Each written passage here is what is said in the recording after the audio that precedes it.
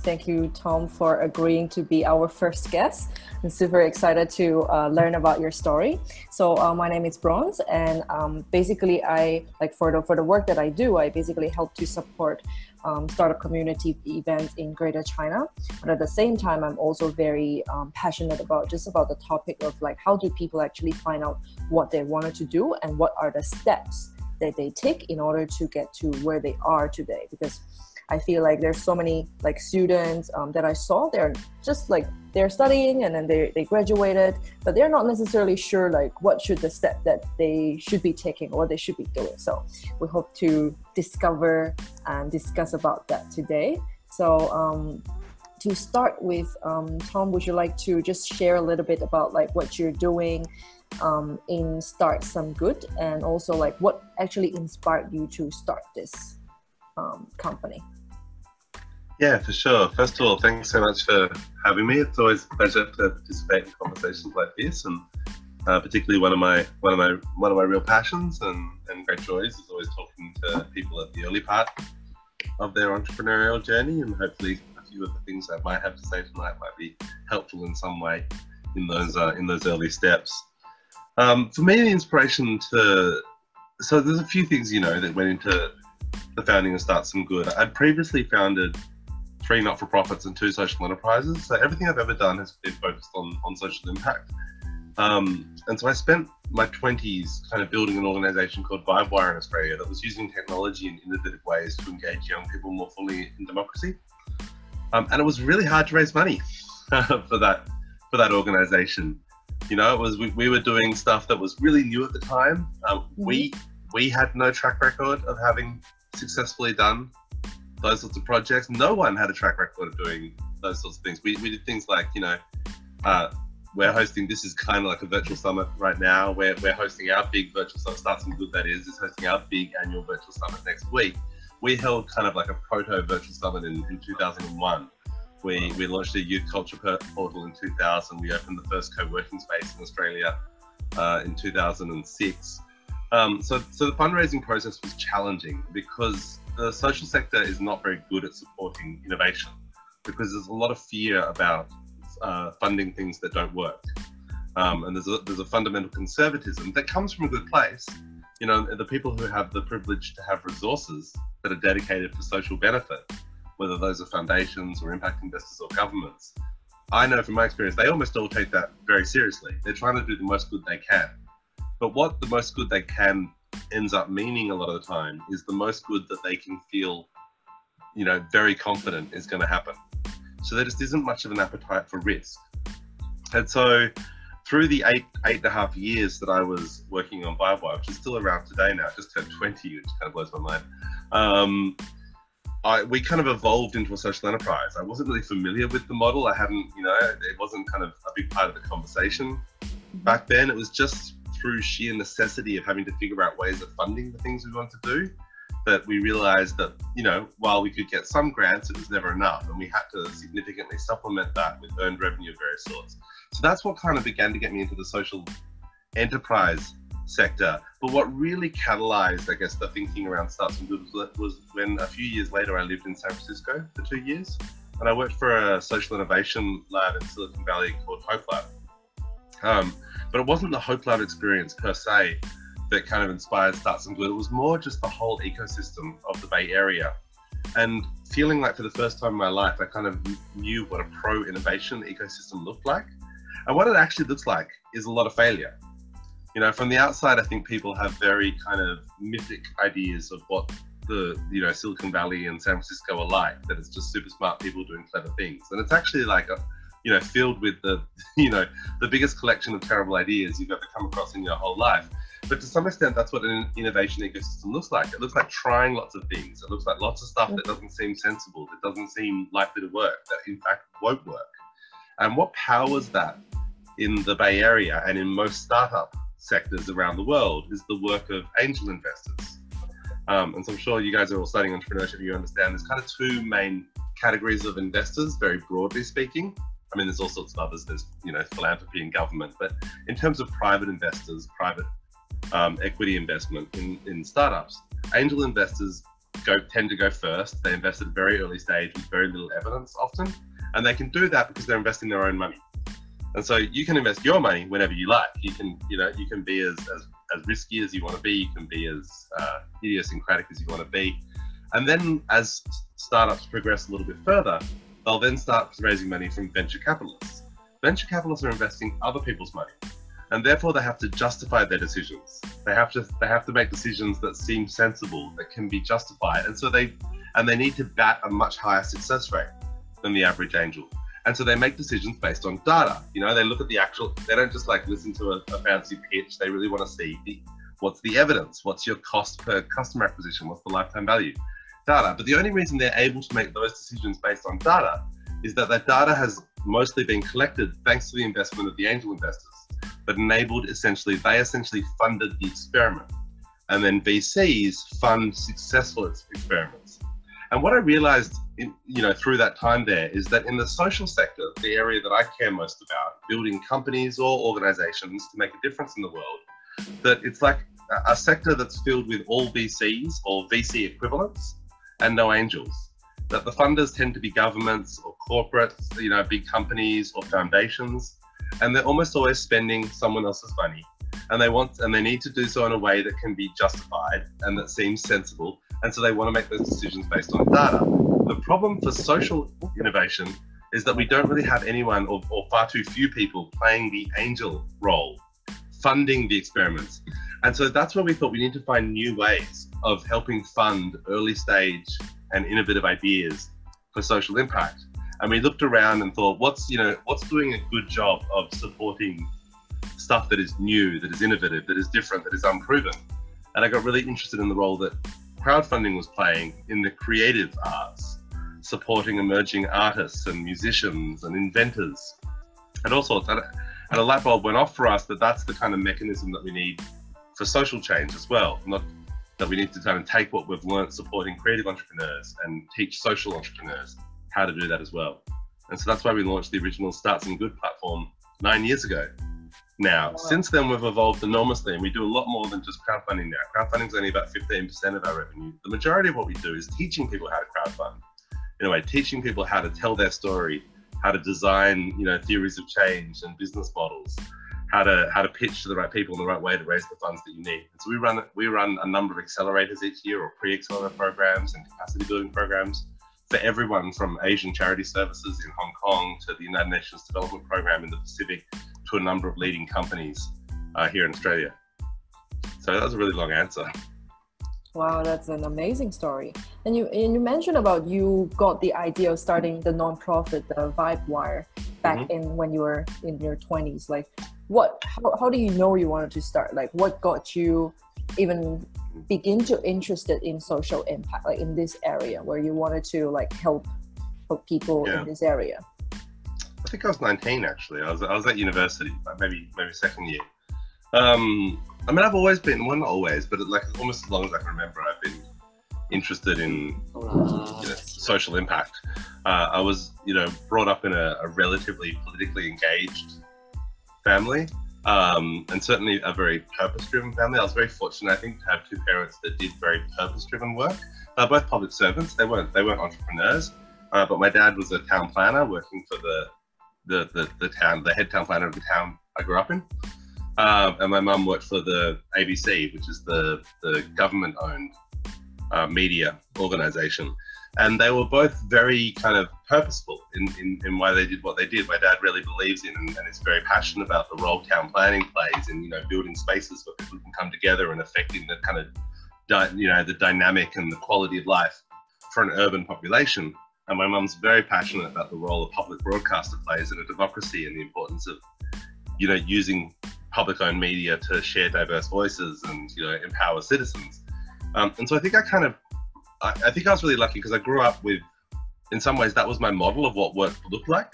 That work wasn't something, work wasn't something where you do it because you have to, and then you find your real sense of kind of purpose and pleasure outside of work.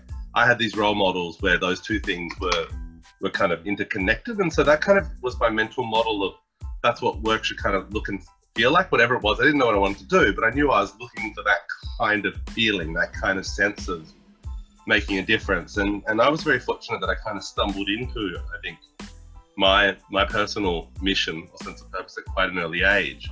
A few years before, when I started Vibewire, when I was 16 actually, and I was in the US on exchange for a year, and I was through a series of kind of very fortunate circumstances that are probably too long-winded to explain right now. I found myself at this incredible conference in San Francisco, and the only reason I got to be there was that I happened to be an Australian on the year program with a particular exchange organization, student exchange organization in America at the right time to somehow be invited to attend this event.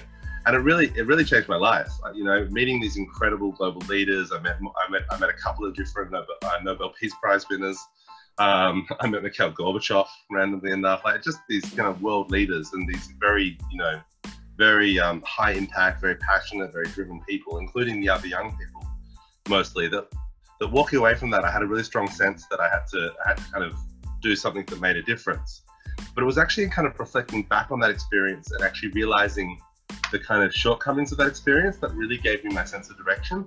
Because as I thought more about the experience I just had, which was deeply empowering to me, I realized that what I just experienced is kind of how youth empowerment tends to happen, which is it's kind of tokenistic, it's haphazard. Like, it was so random I was there. It wasn't like some meritocratic process because I was the most deserving Australian to get to go to this thing. And it's very biased towards wealth. I realized that they had 32 young people from 29 countries there as the kind of youth delegation inside this much bigger, event filled with much more important people. And as I said, they'd kind of cherry-picked us all from a student exchange program. And so we had this surface diversity, we were boys and girls, we were first world, the developed world and developing world, we were all different skin colors. But I realized that every single one of us had parents who could afford to send us to America for a year. And it got me thinking a lot about how do you make the experience that I just had, this experience of kind of meeting and engaging with incredible people, the experience of having the chance to tell my own story and feel like my voice mattered. How do you give that experience not just to this kind of rare kind of niche of young people, but to all young people? And that's what led me to found my first not-for-profit, which was a high school student organization in Sydney, and then that ultimately led on to a university student organization, which led on to launching Vibewire, because I was interested in leveraging technology and the internet and media. My fascination was really media more so than technology, but what was interesting was having a type of media, thanks to technology, which is both massive reach and low cost, and that had never before existed in human history.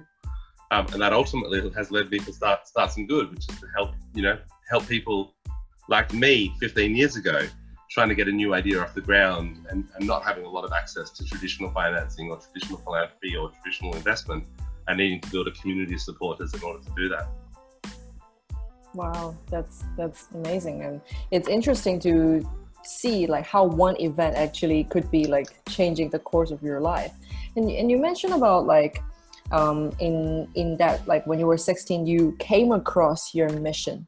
Like what was that like? Were you having like a statement of that is what you wanted to do, that you feel like you have your mission, and like how was it? And like did it change across the year? Like I know that you're always in the social impact sector, but did the statement or the mission statement actually changed?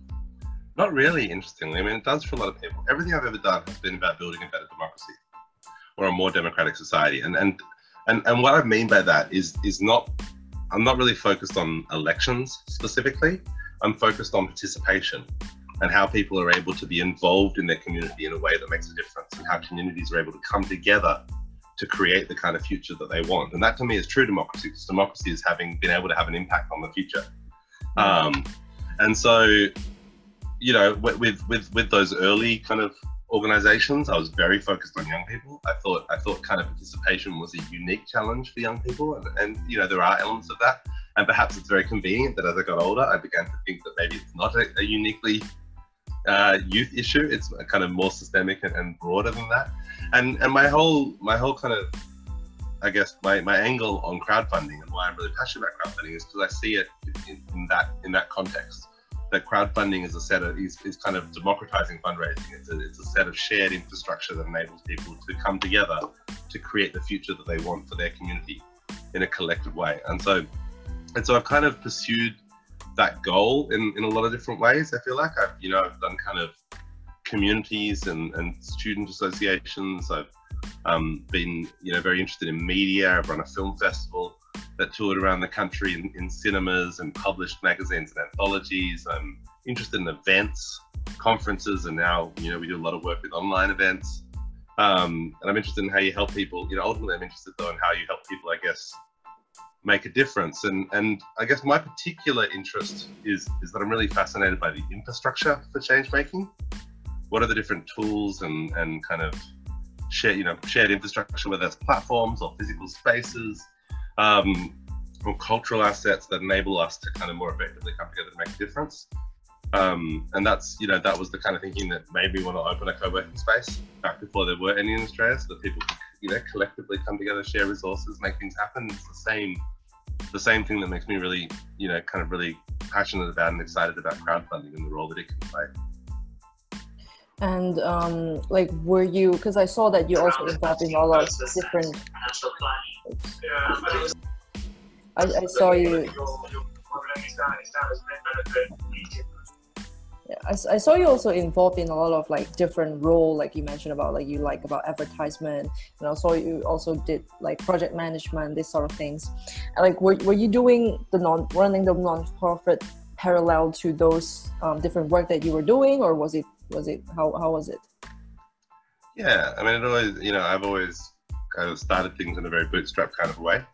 Vibe was started with a bunch of friends at university, and it took several years before we were able to really pay ourselves very much for that. So, had all sorts of other jobs, not great jobs, university student kind of jobs that I was juggling at the time, sometimes good jobs, but often not. But my real passion there was, the work I was doing for the organization. And within about 3 years, it was my primary source of income, and within maybe 4 years, it was my only source of income, and then it was my only source of income for about 5 years after that. Starts and Good was similar. I mean, I co-founded it with someone I'd met working at an organization called Ashoka in Washington, DC, but I'd moved to San Francisco by the time that Alex and I got talking about this, and I didn't have a lot of flexibility. I was on a sponsored working visa to be in the US, so it was kind of a bit binary. Either I worked full-time and could be in San Francisco and could stay, or I had to quit my job and move home.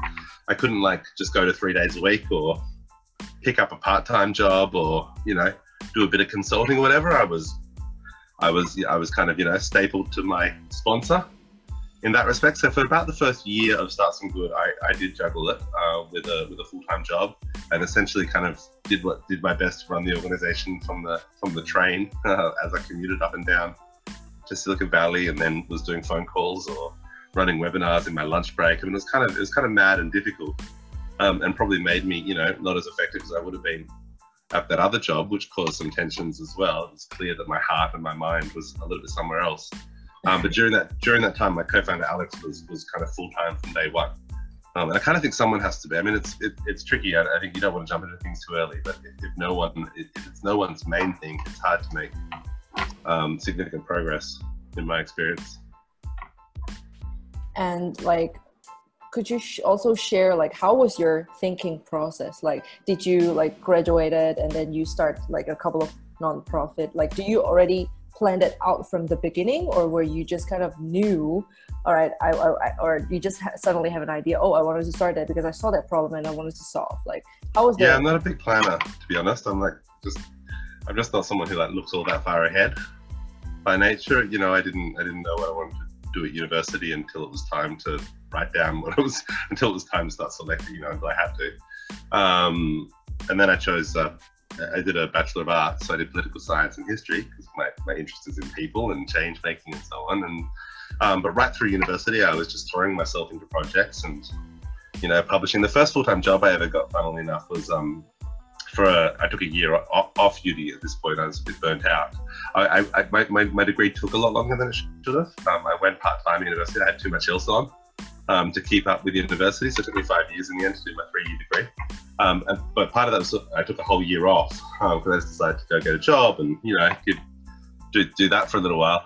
And the job I got was in a magazine publisher. And the only reason I was able to get that job, I was selling ads in a couple of magazines. I was an advertising manager. And the reason I got that job was because I published a zine at university. I published my own magazine at university and sold ads to .com startups as a way of, them getting on campus to a certain extent, because we were, a student body allowed to distribute our stuff on campus. And so I just kind of off my own bat started calling people and selling ads, and I published this magazine. And so then I just went for a job and, was able to get that job based on, and I think that's kind of been the story of my life to a lot of things. I just start doing things, I try things, and then hopefully I rapidly acquire enough skills and or confidence to kind of get someone to start paying me to do that kind of thing. And it's never really been about my degree as such.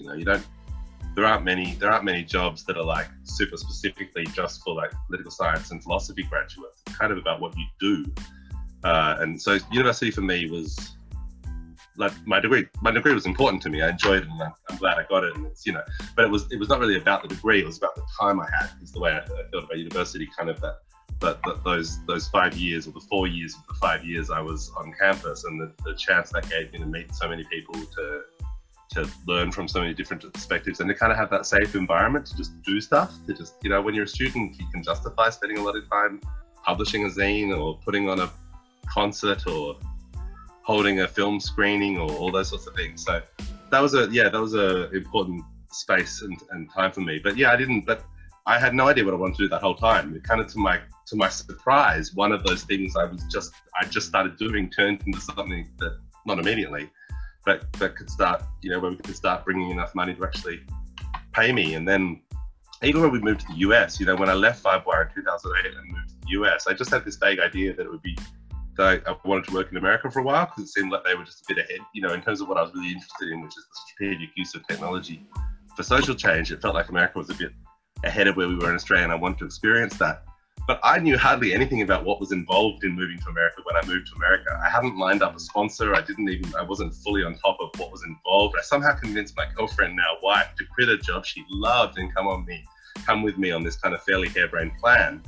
But yeah, not a big planner. I just threw myself into things, started meeting, rocked up, started meeting people, started trying to find out what was going on and who might be looking for someone. And then, once again, before too long, was able to find a really good fit for me that was willing to kind of go through the sponsorship process. And that was with an organization called Ashoka, who are really one of the pioneers around social entrepreneurship. So it was a really good landing place for me, and I learned a lot. But yeah, it starts some good. I couldn't have been less interested in starting a company. I just moved to San Francisco. I'd been there like 6 weeks. I barely settled in. I was living on, my wife and I were living on an air mattress in an apartment. We hadn't had time to buy furniture. I was working for a startup. I felt like I had more than enough on in my life. So when Alex called me with this kind of idea and this pitch, I said, no way. No, I'm not the slightest bit interested, Alex. I've just got here. I'm busy. I want to make friends. I want to party. And he said, well, how about you just would you just be an advisor? I'm like, yeah, sure, Alex, no worries. But then 2 weeks later, it was all I was thinking about. And so I had to throw myself into it. But yeah, nothing I've ever done has really been a well thought out plan, to be honest. I just kind of throw myself into things, and sometimes they're complete disasters, and sometimes they work out, and I do that thing for 10 years. An interesting story that you have. I think, even though you said that you didn't really intentionally plan that out, but it sounded that because of the studies that you have in university, you're interested in art, in history, and then later on you went to the event, you found your mission that you wanted to make an impact in the social impact sector, which leads to all the different non-profit things that you started eventually to start some good. And like that you mentioned about, you just jump in and then you discover if that is actually a good fit for you. So seeing you start some good for so many years, and being entrepreneur for so many years, and you've acquired a lot of different skills along the way. What would you say is the most important skills that you need or you have in order to bring the company or grow the company into where it is today? I actually think my most important skill is resilience. That I'm able to stick with things for a long time. I don't burn out. I don't get discouraged easily. I'm good at working hard, but I'm also good at switching off. I think I learned quite early to kind of have a few, kind of some slightly separate worlds in my life, and that despite the fact I work really hard, I could then step away and be in another world with a different group of friends for a while, or go to a music festival. Well, not right now, but something I've historically enjoyed. And so, I think that's really crucial. It's really become my belief over the years that the number one reason that startups fail is because the founders burn out. That a lot of it's just a game of staying alive long enough for things to start clicking together, to try enough things, to stick with it for long enough, to watch the people who are less committed begin to fall by the wayside, or who are just into it because startups are the fad of the moment. And that after a certain period of time, things just begin to come together a little bit more. And so I think that's definitely my number one skill, is just plugging away. I don't think I have any particular genius for any other piece of it, but if you plug away for long enough, you actually get somewhere. So this part is more of like the soft skill part, or internal, but but it's actually quite hard. It is a soft skill, but it's the hardest soft skill. Mm-hmm. Because it's because it speaks to who you are, your expectations for yourself, the story you tell yourself, your confidence versus anxieties. And it's why a lot of founders really struggle with mental health. So it is what we call a soft skill, but let's not confuse that with something that is easy or unimportant. Right. Like, so if you would have share like some of the tips of how do you actually build that, or where did you even understand that you actually need this in order to sustain yourself, to not burn out, or to support yourself for a long period of time? Like, what would that be? Like, how did you build that? And once again, it's not that I don't think I recognized that I needed it and then set about kind of trying to make myself resilient. I just kind of over time learned, I guess, a few key techniques that work for me. And I think for it's a little bit different for everyone. For some people it's getting up at 5 a.m. and doing exercise is really important. That's not so much my thing. But a few other things that are really important to me. One is the ability to step away. That's easier said than done. I mean, I think a lot of people worry about things, but one of my also beliefs is that often when you're like bashing away at something and it's not working and you're getting frustrated, what you need is not more work, but you need a new way of thinking about the problem. And that new way of thinking almost never comes when you're there beating your head on the problem. It comes when you go for a walk and are willing to let your mind wander for a while. So there's this kind of negative feedback loop. I feel like when people get stressed and they're behind where they want to be, and the work is piling up, and they feel like they can't take a break because they haven't got a chance to take a break, because they're just working. But actually, what they most need is a break. They need a new way of approaching this stuff, and so innovation only comes from what a lot of people need, what the world needs. Indeed, I think is not just kind of not more work, not just more of the things that are already proven to work. We need breakthroughs, we need new ways of thinking. And so there's a real, I think there's this funny trick for entrepreneurship that you do often speed up by letting yourself slow down in the moment. But that involves then confidence to do that. I'm a big kind of, I don't know, Paul, like getting things done methodology. It's a bit old school now. I think I read that when I was at university. But this idea that you never carry anything in your head, it drives my wife a little bit crazy, but I refuse to remember anything. I refuse to try and remember anything. If there's something that's on, it needs to be in my calendar. If there's something I have to do, it needs to be in my to-do list. And so I obsessively like record things, I like drives my wife is like, you can't expect me to turn up to anything if you haven't put it in our shared calendar. Because like I'm not placing any of those expectations on my own brain to keep track of like what I said yes to and so on and so forth. And so the GST, the GTS, or getting things done, GTD, is all about trying to get things out of your head. Yeah. And just constantly processing. So I do that a little bit obsessively, but it then helps me relax. I have one of the, you have an idea at night or whatever, and I don't sit in bed worrying about it. I just kind of write it down, whack it into my ideas list on my phone or whatever, and then go back to sleep pretty promptly. Right. So that's a big one for me. Got it. I love the GST method as well, like the getting things done method. And I think... Sorry, I keep saying GST because inside our company, we call our to-do list getting done. Getting a four-letter word that starts with S. Don't know what the rating is for the recording and so on. And so it's rewired my brain. It's not getting things done. It's getting... So sorry, I kept saying the wrong, confusing acronym. Yeah. Just in case people don't understand, like what is the method that you're talking about? It's actually from is it David Allen? David Allen, that's it. I said Yeah. Paul Allen, but he's the Microsoft guy, isn't he? Yeah. And Yeah. so I think I'll ask you the last question, and then to see, and then the remaining 10-15 minutes we can see if there's anybody who wants to ask. So just wanted to ask, what advice would you give for a student who is, for example, they are in this period of time, they have a lot more free time, and then they're maybe about to graduate, they're not exactly sure what they should be doing. So what would you suggest them to spend this period of time to better improve themselves, or even find their passion or mission? What advice would you have for them? I mean, I'm a big believer in general with entrepreneurs solving problems they've experienced. And I think that if you are trying to work on a problem that you yourself don't directly experience, which is also important, I don't want to dismiss that, because that's the root of empathy, and that's helping others, and that you don't have to necessarily suffer from a condition to want to devote your energies to improving it. But I think that if that is you have to really apprentice yourself to the problem. I can't remember who said this, but it's an idea that I really like in entrepreneurship, that you should be in love with the problem and not your solution. Whatever you think your solution is probably wrong, and is probably going to need a whole lot of revision along the way.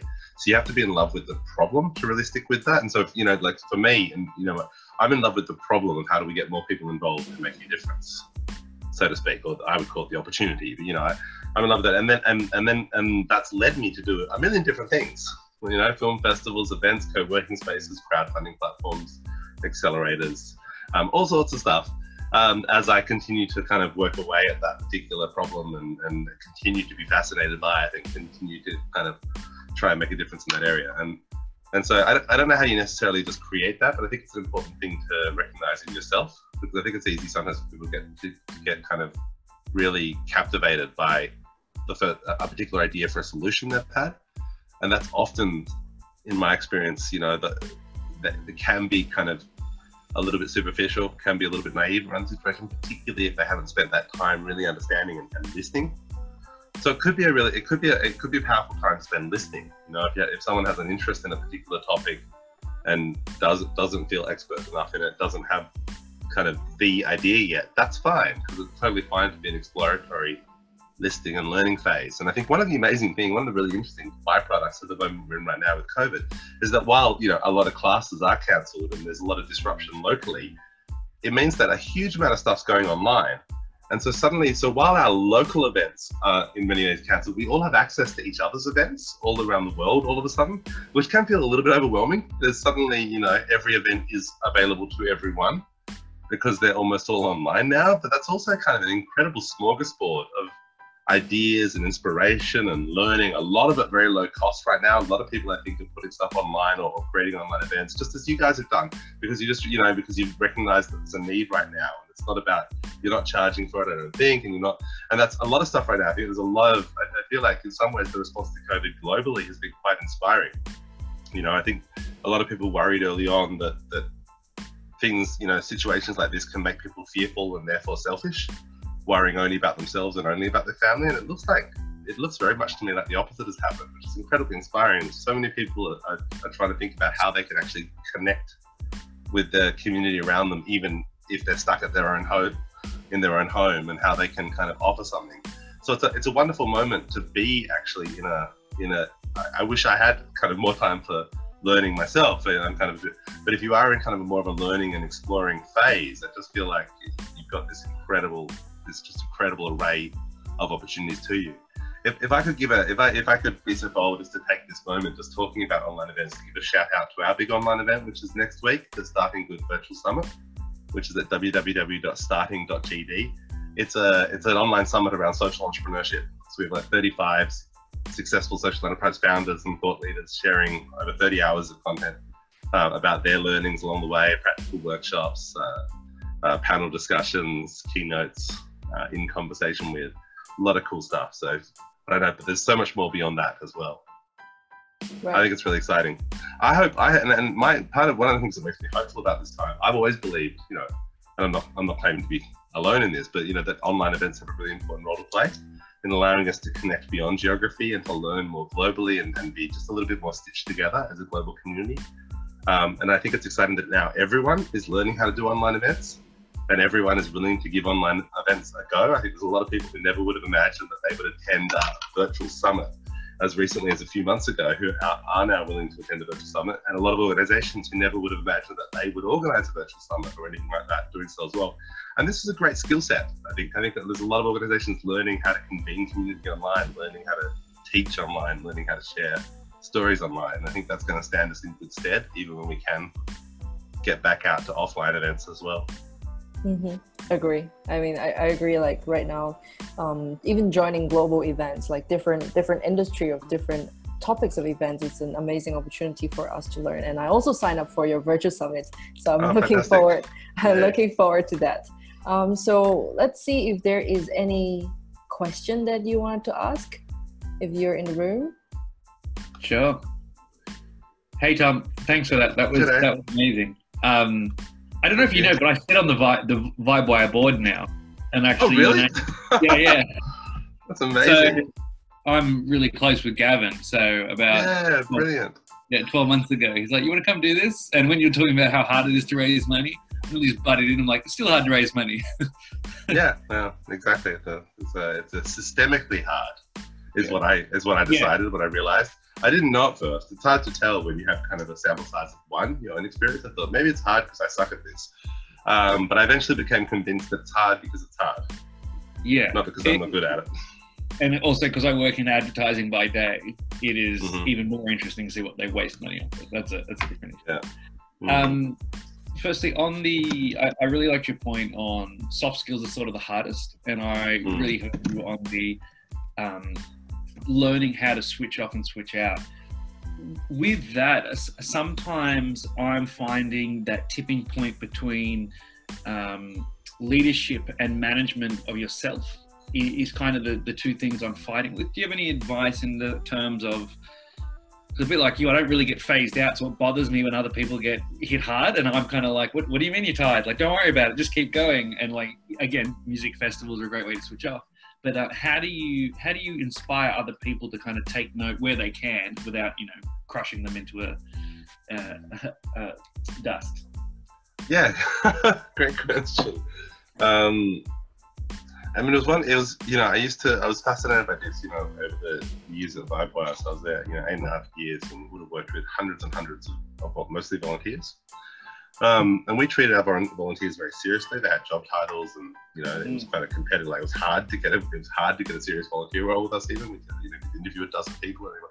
But we treated them like, we expected people to act like it was a job as well. It just didn't have a financial exchange. But we thought kind of setting that expectation was important. But it used to really fascinate me to watch kind of the people who burnt out weren't the people who were working the hardest, hardly ever.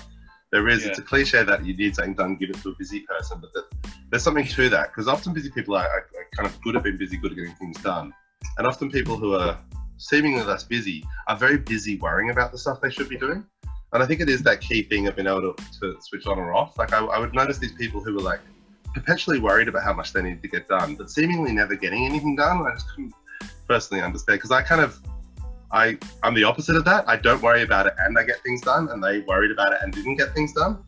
And I don't know if I ever figured out the secret for how you can kind of necessarily snap someone out of that. But I think that the trick I learned was treating people, regardless, volunteers or not, treating them really seriously, giving them important things to do, giving people quite a lot of trust, but then withdrawing that trust quite quickly. That when people weren't meeting me halfway, I would move on and try and find someone else quite quickly. So I would give people important things to do.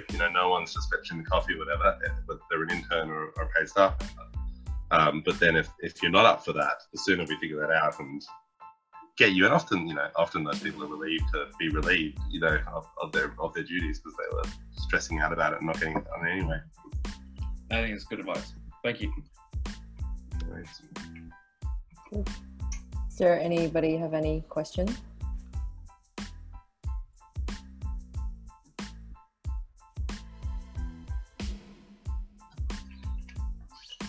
Cyron, you have any question?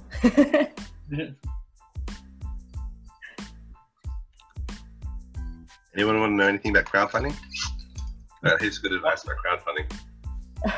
Yeah, I've got some advice, and I wasn't sure whether to push that. There's a couple of crowd ventures I'm looking at the moment through crowd venture funds, and I don't know if you've seen this, but there's a lot of money left on the table pre-COVID.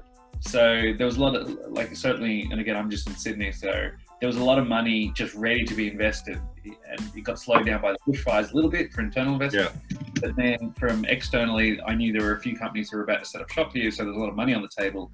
Do you think that's going anywhere fast? Do you think people are going to slow that down too much, or do you think they're going to rush back in and start investing then? God, I don't know. I'm not an economist or a futurist when it comes to this stuff. I think it's really interesting watching the impact in the kind of more, I guess, impact space. Disasters tend to be when we're at our most generous, but the dynamic tends to be people who are less affected, like people who are unaffected, or only modestly affected, supporting people who are significantly affected. COVID is kind of quite a different dynamic as disasters go. You know, the bushfires are incredibly extreme for one group of people, and then, I mean, everyone dealt with smoke pollution and so on, and that tends to be, and then whereas COVID is obviously affecting everyone's sense of security about the future, and when we're really uncertain about the future, it's a lot less likely for people to be generous. I saw a really interesting take, actually. The guy called Mark Pesce. I don't know if anyone, this is a bit of a recommendation for anyone who's not familiar with him. He is a bit more of a futurist. He's a really early technology guy. He's American, but lives in Sydney these days.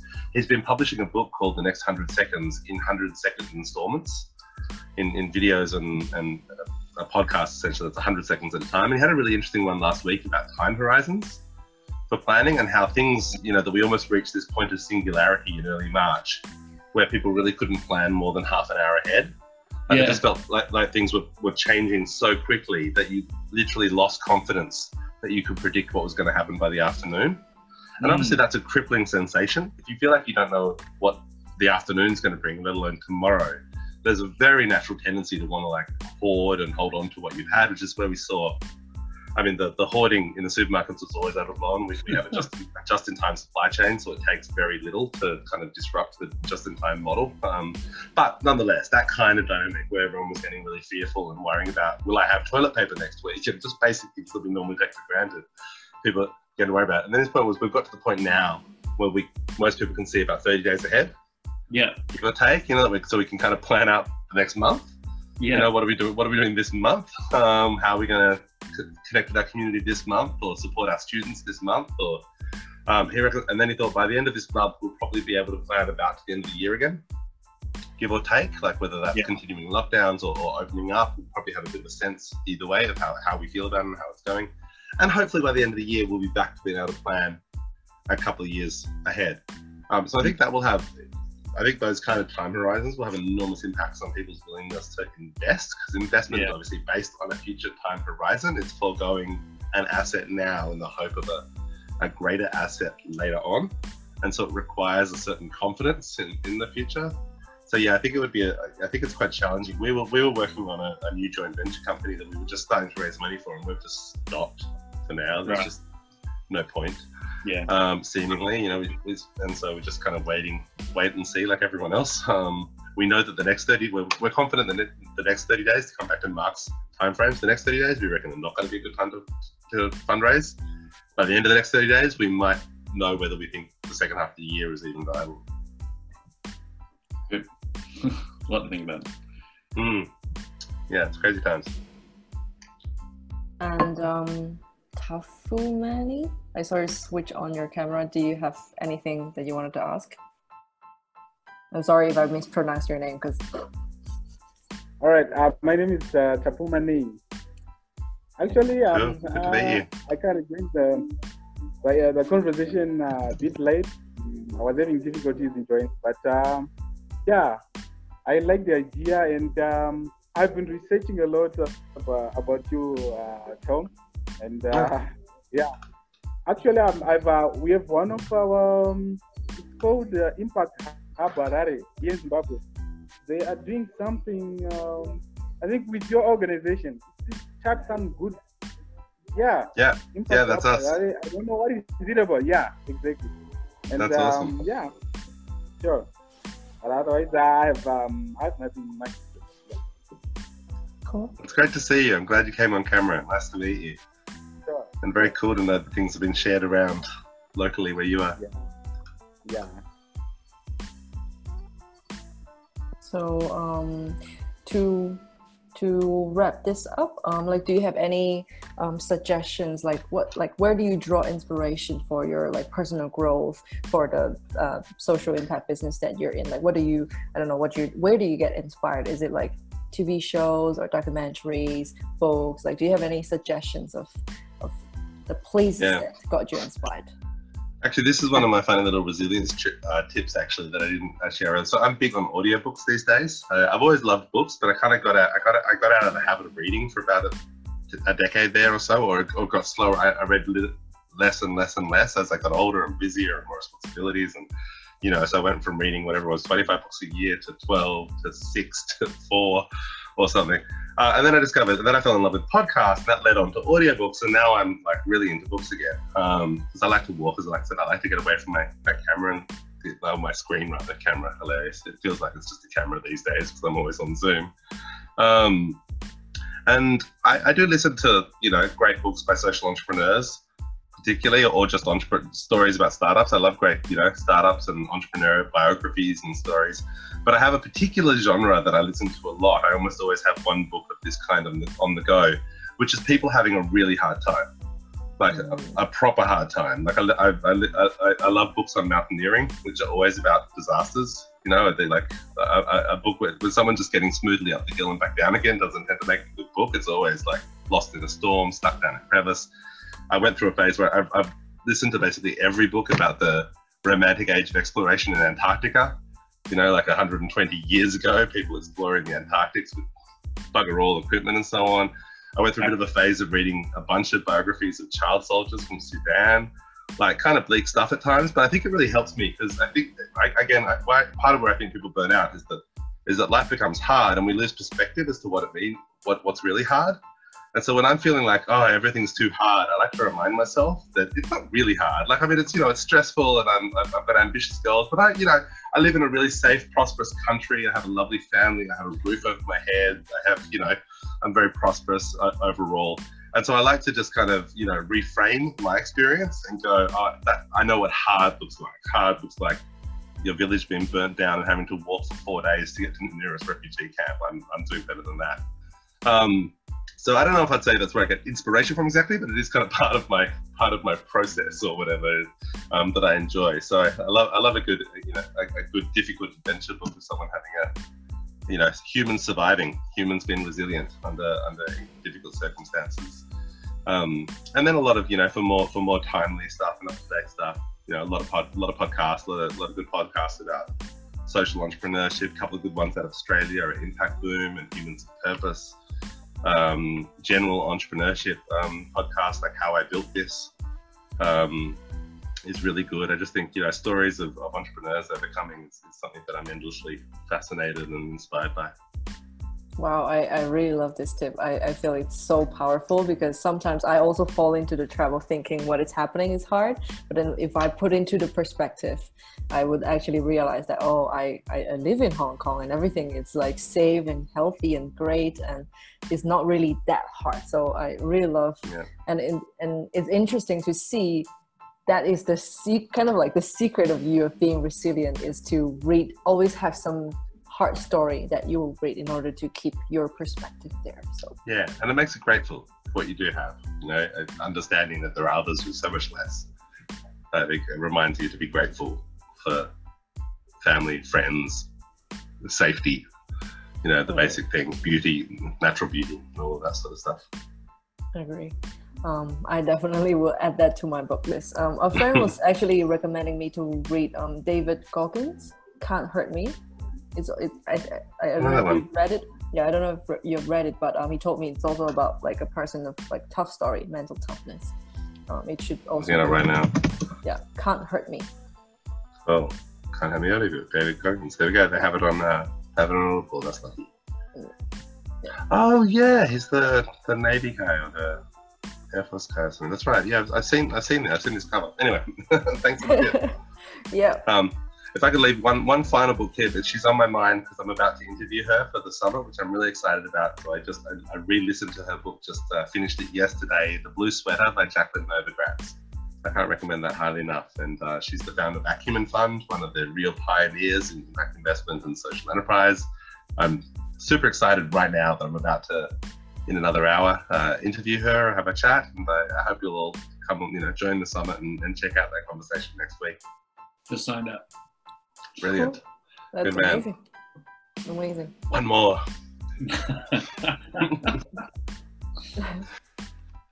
Cool, guys. Cool. Thank you for having me.